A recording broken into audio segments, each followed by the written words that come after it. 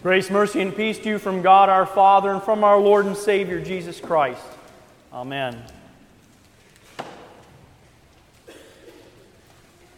What a shame, they might have said at his funeral. He was a fine, upstanding citizen. A sharp dresser, too. Remember some of those parties he used to throw? The food was always incredible. Too bad that dirty beggar Lazarus was always hanging around looking out for a handout. Gave me the creeps just to look at him. I wonder whatever happened to that loser. Those who knew the rich man might have been surprised to find out that he was condemned. He was likely respected and admired for all that he had accomplished. He probably thought that he was on the right track too. He played by the rules, it seemed. There isn't any indication that he hurt or cheated anyone or that he became wealthy through dishonest means. He enjoyed his life, but there's no crime in that, is there?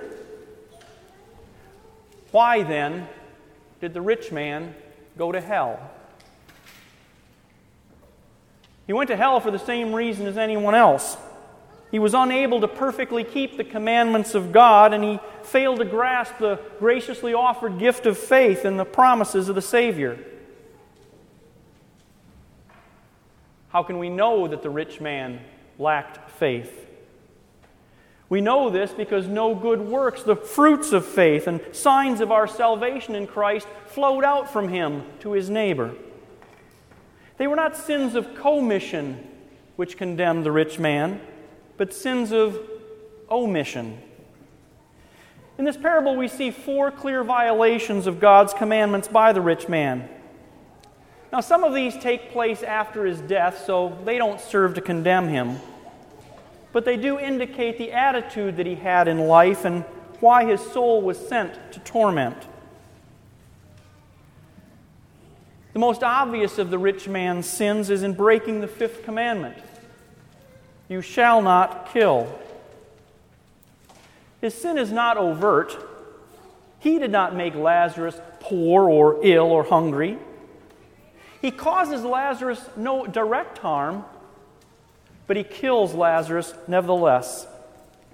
By withholding the plenty of his own life from this poor sick beggar, the rich man failed to help and support his neighbor in every physical need, as the Small Catechism explains.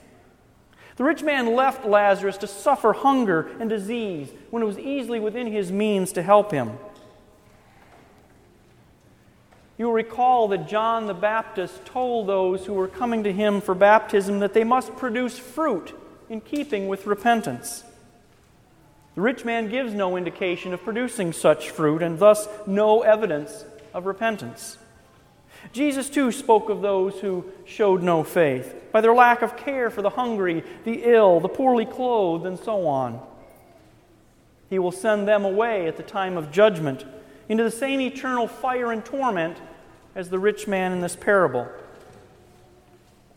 The rich man cannot claim ignorance of Lazarus' plight.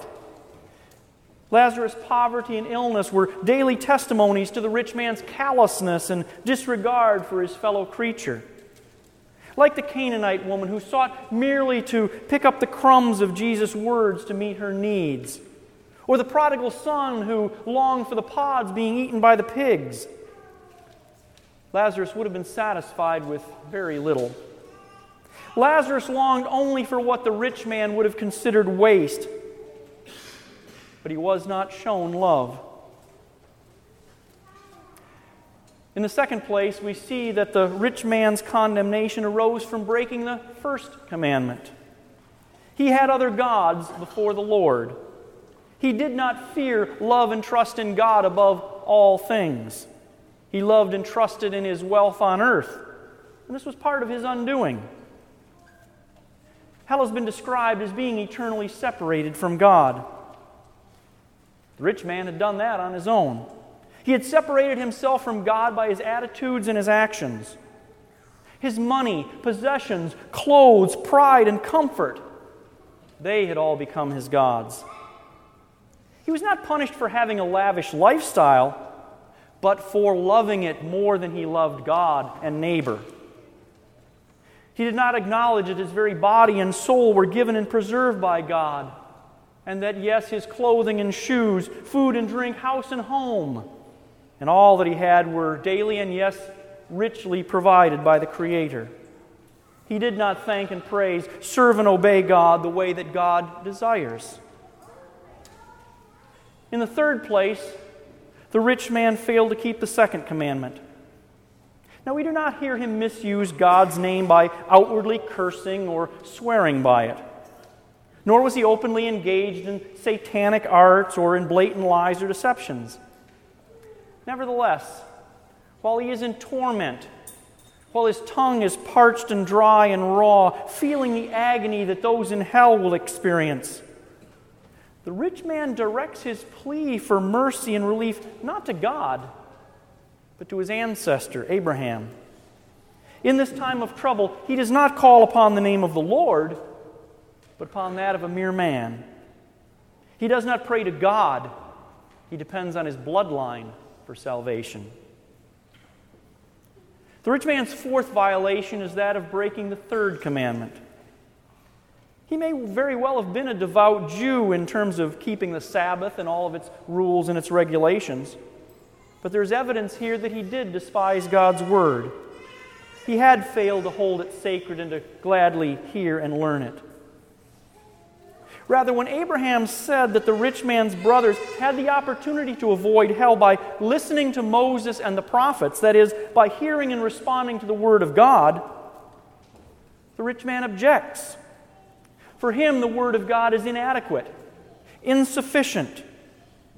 Instead, he wants Lazarus sent from heaven to convey the need for repentance and faith. Abraham, knowing the power contained in God's word and that his own salvation had been ensured by hearing and accepting the word of God, tells the rich man that he is in error. If the word of God is rejected in unbelief by those who will not come to faith, then even a miraculous sign such as a return from the dead will not convince them. What then of Lazarus?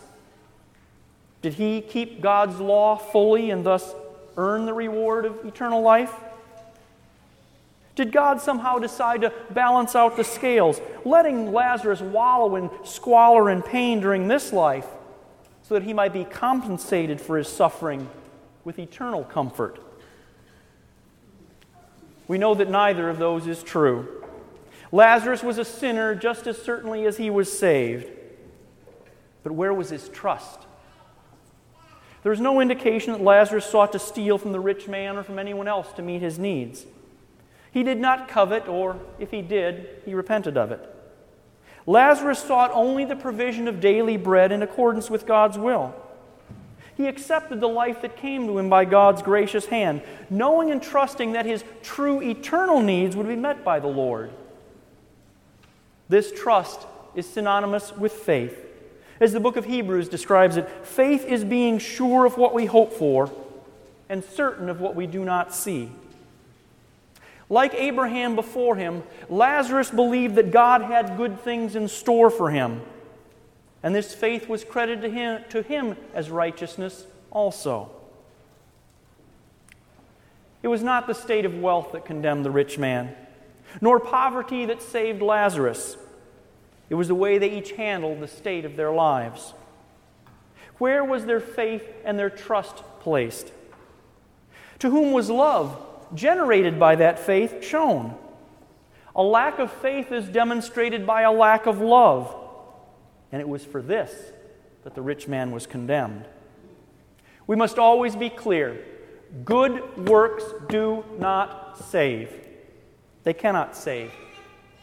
Only faith in the sinless life, the atoning death, and the victorious resurrection of Jesus Christ do that.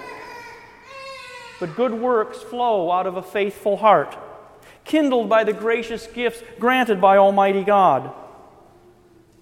Wealth and prestige had turned the rich man inward, toward protection and preservation of his current state, not his eternal well-being.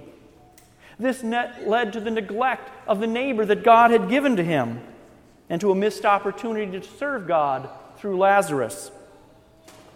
The rich man failed in this opportunity to love and to show his thanks for blessings granted. There was no demonstration of faith. What then does the lesson of Lazarus and the rich man say to us today? What God said about the difficulties of a rich man entering the kingdom of heaven remain true.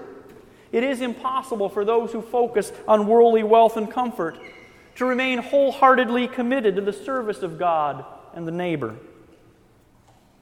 The world has its own view of what is desirable and good, and it misses the hidden condemnation that comes along with that.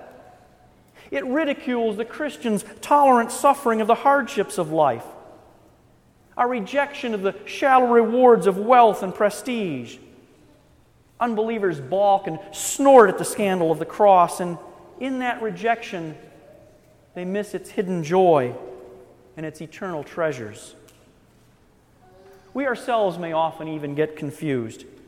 We may sometimes think that our sufferings or our setbacks are due to a lack of faith or are a punishment from God. On the other hand, we may also sometimes imagine that our successes are a result of our own doing or a reward from a God pleased with our works. These lies can drag us down, pulling us away from the foot of Jesus' cross and into a theology of glory. But the Holy Spirit sees deep, far beyond the surface of the rich man or of Lazarus, and even deep within us. Remember the blessings and the woes that Jesus spoke of in His Sermon on the Plain. Those who may be poor, hungry, and rejected in this life will, through faith, receive great rewards from God because of that faith. In contrast, those who are rich and comfortable and well-fed and satisfied and respected according to the measures of this world will, if they place their trust in anything but Christ crucified, find themselves separated from the blessings of eternal joy which God has prepared for His children. Faith expects good from God. Unbelief does not have that trust, and so the unbeliever seeks to gain good through their own efforts. Unbelief calls us to hoard our money and our possessions, to avoid and to reject the undesirable or the unattractive, to harden our hearts to the plights of the helpless. But faith motivates us to share, to give, and to love. Unbelief generates a selfishness which looks inward and tells us to claw and to scratch our way upward toward success. Faith sparks a love that looks outward. Outward and motivates us to reach downward, to extend our hand, to lift others up. Abraham makes it clear to the rich man that any sort of astounding or spectacular way of moving people to repentance and faith, such as he asked for his brothers to experience, is not God's way. Rather, people are to be led by Moses and the prophets, that is, by the Word of God, to understand both the message and the means of salvation. We are taught and we learn the will of God by His Word, by His Son, who fulfills all prophecy and enlightens us by His Holy Spirit. The Bible is clear over and over that it is the Scriptures which point to Christ. Philip testified to Nathanael, "We have found the one Moses wrote about in the law and about whom the prophets also wrote, Jesus of Nazareth." Jesus told the Jews, "These are the Scriptures that testify about me." By the writings of Moses and all the prophets, the resurrected Jesus instructed the two disciples on the Emmaus Road.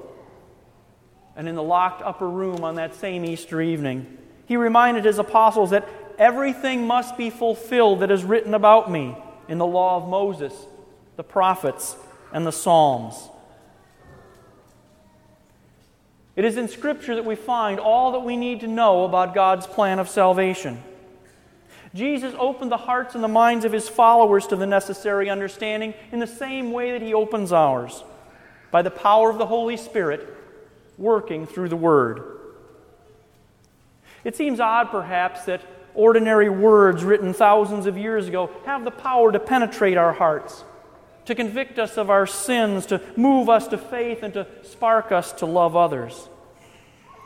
Yet God is always doing the extraordinary with ordinary things. While the world looks for the spectacular, God works in simple ways. Those who will not hear it or believe it will scoff and ridicule. But miracles come in ways that we do not expect. God is born as a human baby in a stable far off the beaten path. A humble carpenter is the anointed one of God. A gentle and sinless man is beaten and whipped, punctured by coarse nails, and pays for all of your deeds, evil and words and thoughts and so forth in a rugged cross and a city dump heap. A dead man is raised to life, walks a dusty road, eats bread, grills fish, and ascends to heaven. And then ordinary men, a tax collector, a handful of fishermen, a tent maker, and others speak the word of God and are so convinced of the truth of it that they confront governors and kings, soldiers and mobs, prison, peril, and even death itself in order to testify that truth to others. Through their writings, it has come to us as well. In that truth, in that word, lives the hope that we hold, in spite of the hunger and the sores and the rejections that we face on the doorsteps of this life. The same Jesus who said on the cross, "It is finished," and it was, also said, "Baptize and teach," and so we do. The same Jesus who said, "Destroy this temple and I will raise it up in 3 days," and He did. Also said, "Take, eat, this is my body given for you. Take, drink, this is my blood shed for you for the forgiveness of your sins." And we receive it. His word combined with ordinary water cleanses us of our sins in baptism. And His word with ordinary bread and wine makes Him present with us, and makes us present with all of the hosts of heaven. We can trust this word with absolute certainty. We who have been called by His gospel and enlightened with the Spirit's gifts are also gathered here today, united with the entire Christian church on earth.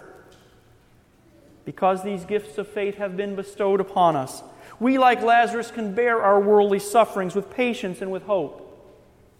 Because we receive His forgiveness and are being sanctified and kept in the one true faith each day, we can also gladly and willingly demonstrate the love of Christ to all of those Lazaruses whom He places on our path.